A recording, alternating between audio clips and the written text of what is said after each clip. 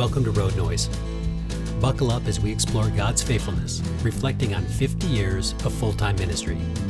We're taking lessons from the unique life and ministry of Sheldon and Victoria Rhodes as they share the gospel crisscrossing North America. I'm your host, Kedra Rhodes, and each episode I sit down with my dad, Sheldon, and we travel back in time, retracing the lessons God was teaching and mapping them to life today. This scenery may have changed, but God's faithfulness remains the same. Thanks for joining us on another episode of Road Noise.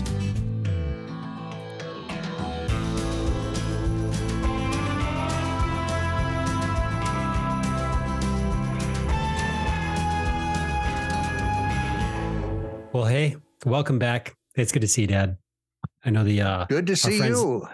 Our friends hanging out with us, they don't get to see or maybe enjoy that, the face-to-face conversation that we're having. Well, I guess it's maybe over the internet, but it's good to hang out. And it's kind of fun that we just launched the podcast officially, and we were just chatting a few minutes ago, just getting some early feedback, and that people are enjoying the conversation so far. And if that's you, I'm glad you've joined along and are along for the ride. So welcome back. We're kicking off another conversation here. And having just made that official launch of the broadcast, I did get one message from someone saying that they look forward to watching them. And Okay. So I had to break the news to them. No, you're going to be listening to them, at least for now. At least for now. We might roll these out on YouTube as a placeholder, but we'll see. Yeah. Well, hey, if you are just jumping in, let me set the stage for us a little bit. Mom and Dad, Sheldon and Vicky, they are in Alaska, and they are kicking off their full-time ministry life together and have kind of like settled in, right? You've got a place to live and you've worked a couple jobs. And I think the last time we chatted, you had just taken a full-time position at the public school. And that's correct. Area is growing like crazy thanks to the oil pipeline that's coming down from Alaska. I'm guessing that pipeline goes all the way down to the lower 48. I have no idea, to tell you the truth, how far it goes. It's the Alaska pipeline, and I believe it only goes to Valdez. Okay. It goes from the north slope of Alaska to Gotcha. Valdez, and then everything's loaded on a ship That makes sense. there and so forth. But Yeah. yeah, it's a long pipe, and it's a huge pipe. And it must have cut near the town you were living in, and you have a bunch of new residents in the area working the trades. And The pipeline itself, the pipeline itself was northeast of us where it actually went through. But to be perfectly honest, nobody wanted to live there at the time, and I don't think they still do.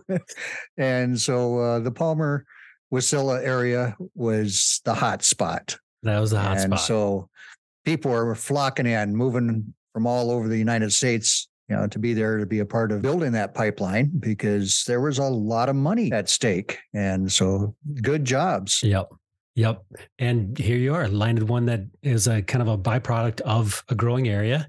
And for those that have been trailing along with us so far, you'll find this ironic because Dad started college twice, like right before Vietnam and then after Vietnam, coming back and starting school. And both times he started in the winter. And here he is taking his first teaching job in the middle of January.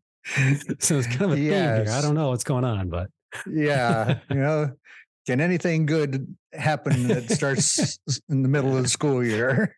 All right. Yep. So here we are in the middle of a school year, and you're picking up a new job. So you had half a dozen or so other teachers all give you 5 of their best and the brightest. So you would have a full classroom, and here we are jumping in.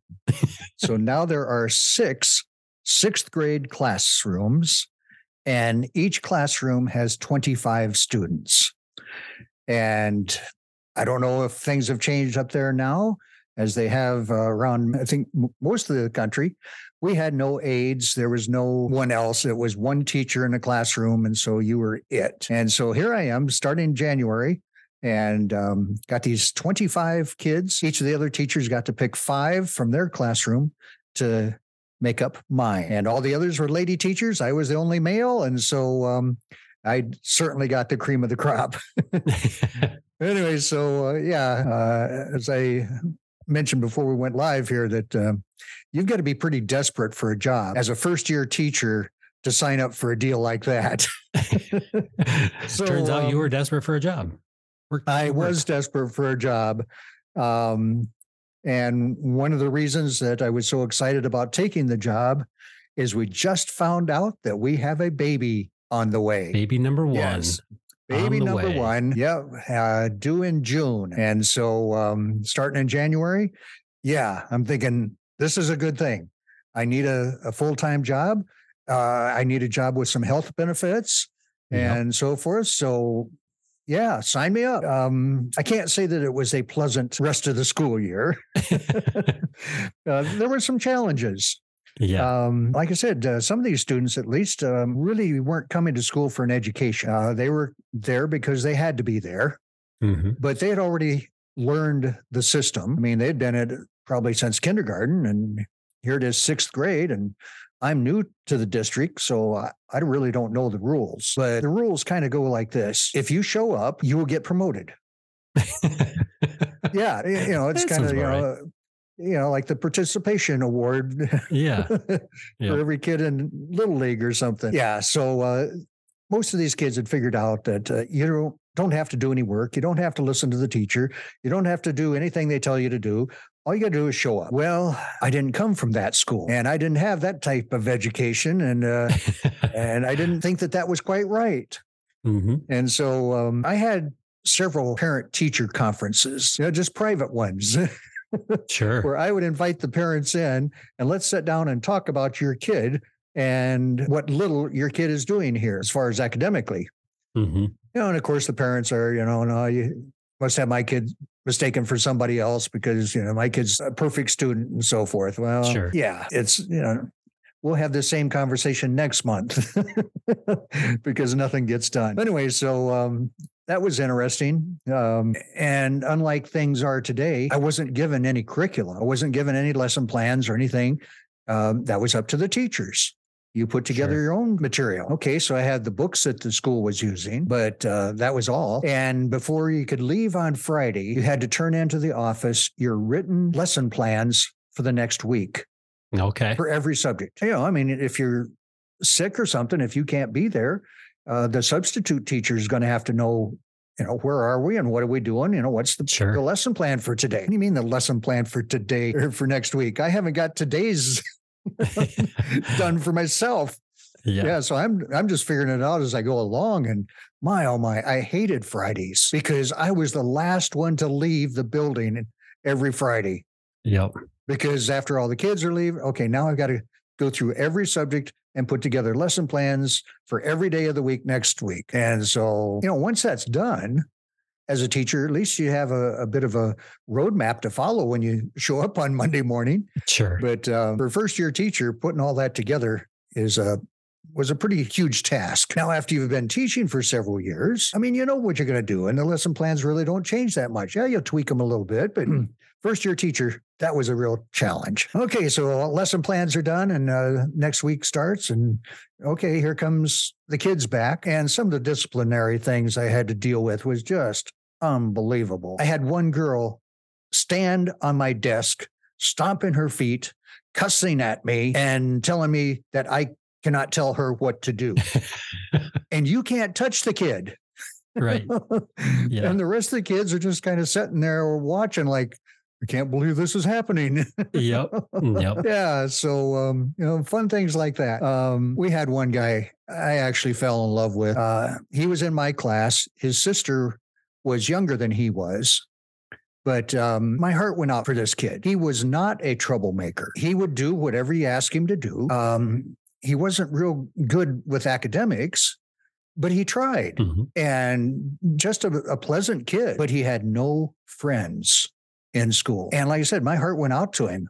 I just really felt bad for this young guy. Part of the reason that he didn't have any friends is nobody wanted to sit close to him. No one wanted to get close to him on the playground or anything because he stunk. Oh, it was bad. Yep. And part of the reason it was bad is typically before he got to school, he had wet his pants.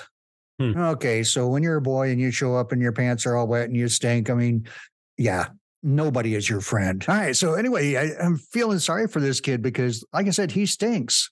And anyway, so I talked with some of the other teachers about the situation, and together we came up with a plan. The plan is that we would chip in and buy this kid some clothes. And I don't know why, but there was a washer and a dryer there in the school. Mm-hmm. And so we said, all right, when he comes to school, we'll have clean clothes ready for him. He can go in the bathroom and change, and we'll do his laundry, and we'll keep clean clothes for this guy. And anyway, so that's what we did. And part of the problem was that he lived so far away. Remember how far I was driving when I was substitute teaching? Yeah. Yep. The district is huge, and this kid lived at pretty much at the end of it. And so he was one of the first kids to be picked up in the morning. Mm-hmm. And I found out later that his folks lived in a house that did not have any running water. And later on in the story, your mom and I are going to be living in a house without any running water. But at this time, that was kind of new to me that there would be people like that. And he was one of them, he and his sister. And so, by the time he got on the bus that early in the morning and you ride that bus that long, well, by the time you get to school, you've had to go to the bathroom a long time before that. And there's no bathroom on the bus. Anyway, so and the other thing that he did on the way to school is he ate his lunch. And so come lunchtime, he didn't have any food. And so again, like I said, talking with the other teachers and the principal, I said, okay, let's make sure that this kid has a lunch and clean clothes. And so that really did help him. Of course, by this time, he still didn't have very many friends because he'd pretty much been like that, I'm sure, since kindergarten. And so everyone had just avoided him. Now, what was really kind of cool is there was a gentleman that went to our church that didn't live too awful far from where this kid lived. And he heard about it, and he went and visited their house. And that's when I found out that they didn't have any running water. Mm-hmm. But he talked to the parents and said that if those kids wanted to come to Sunday school and church, that he'd pick them up. They'd have to walk out to the road, to be picked up, but that he would do that. And he started doing that. And both of those kids came to Sunday school and church. Wow. And as I thought back about that over the years, for that man to do that, basically he had to put this stinky kid in that car. Yep. And how many people are willing to do something like that? I mean, to be in a confined space like that, but knowing that it's worth it for this kid to hear the gospel and to hear the Bible stories. Yep. Anyway, so I have no idea whatever happened to him. I wish that there was some way that we could have stayed in touch and so forth, but just a sweet kid. Other things happened that year that weren't so pleasant. One of the students, 6th grade, thought that she might be pregnant. Mm-hmm. Wow. Well, that was something, from a public school experience that I never. Yeah. When I was in high school, there was a gal that had a baby, but that was in high school. We're talking elementary. Yeah. And so just a real mess. But I'd like to think we had some positive influence in these kids' lives. Yep. Absolutely. Did do one thing. Remember, I just got my degree and all from Western Michigan University and been in all kinds of drama productions. And so I'm thinking, all right, drama, that'd be a good thing for these kids to do. And so we did a spring play, and our class was the only ones that did the play, but they did all the scenery and made all the props and the costumes. And oh my, I came across some of those pictures here recently that I took, and that was cool. Look back on that. Anyway, then we had all the other classrooms then come in to our classroom and watch the play. Sure. And so it ended up being an all-school play, but basically one classroom at a time. But you give those kids a task, learning the lines, building the sets and everything, and they could do it. I mean, they weren't dumb kids; they just weren't too big in academics. Yeah. Anyway, so that was an interesting school year. By the time we get to the end of the school, it's time to do report cards for these kids. And like I said, I'd had several meetings with parents. And in my book, if your kid doesn't do any work, it ends up being an incomplete.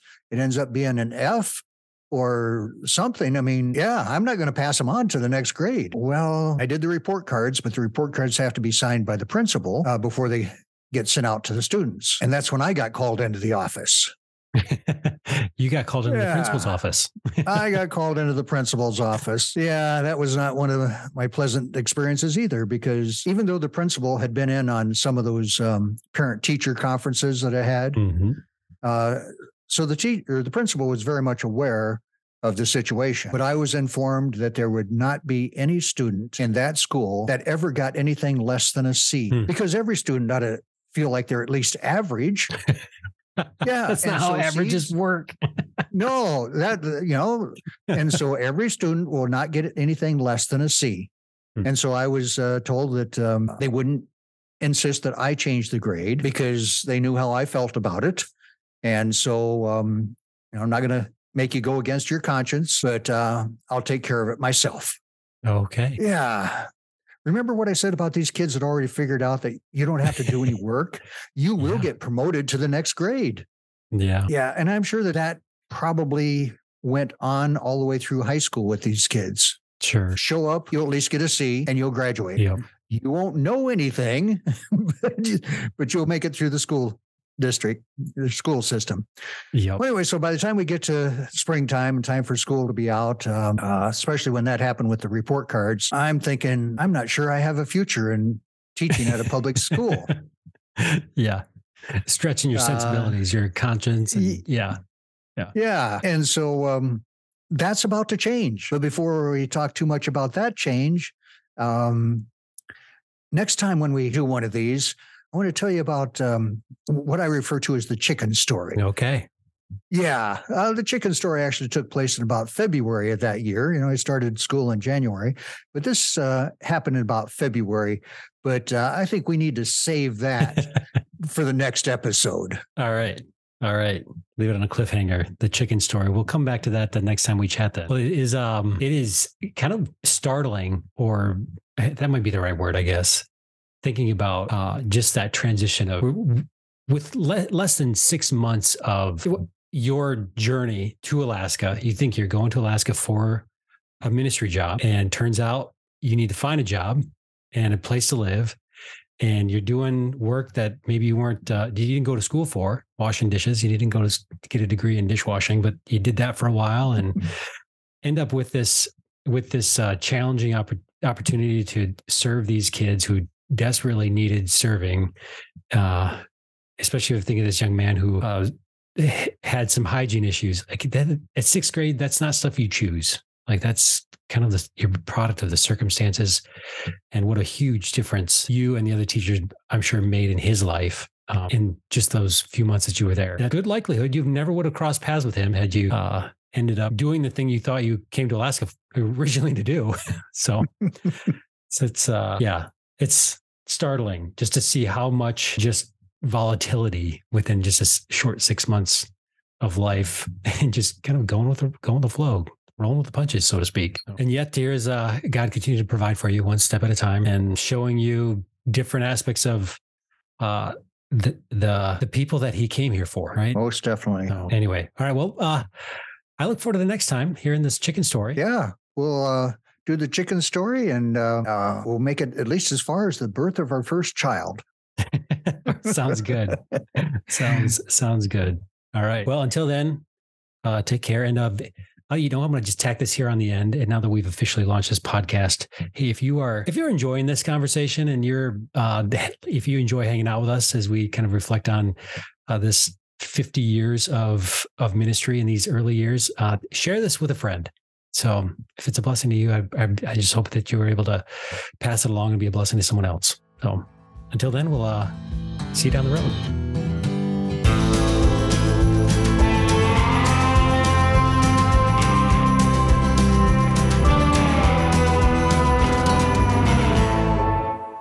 Yeah, this is Grandpa Wisely.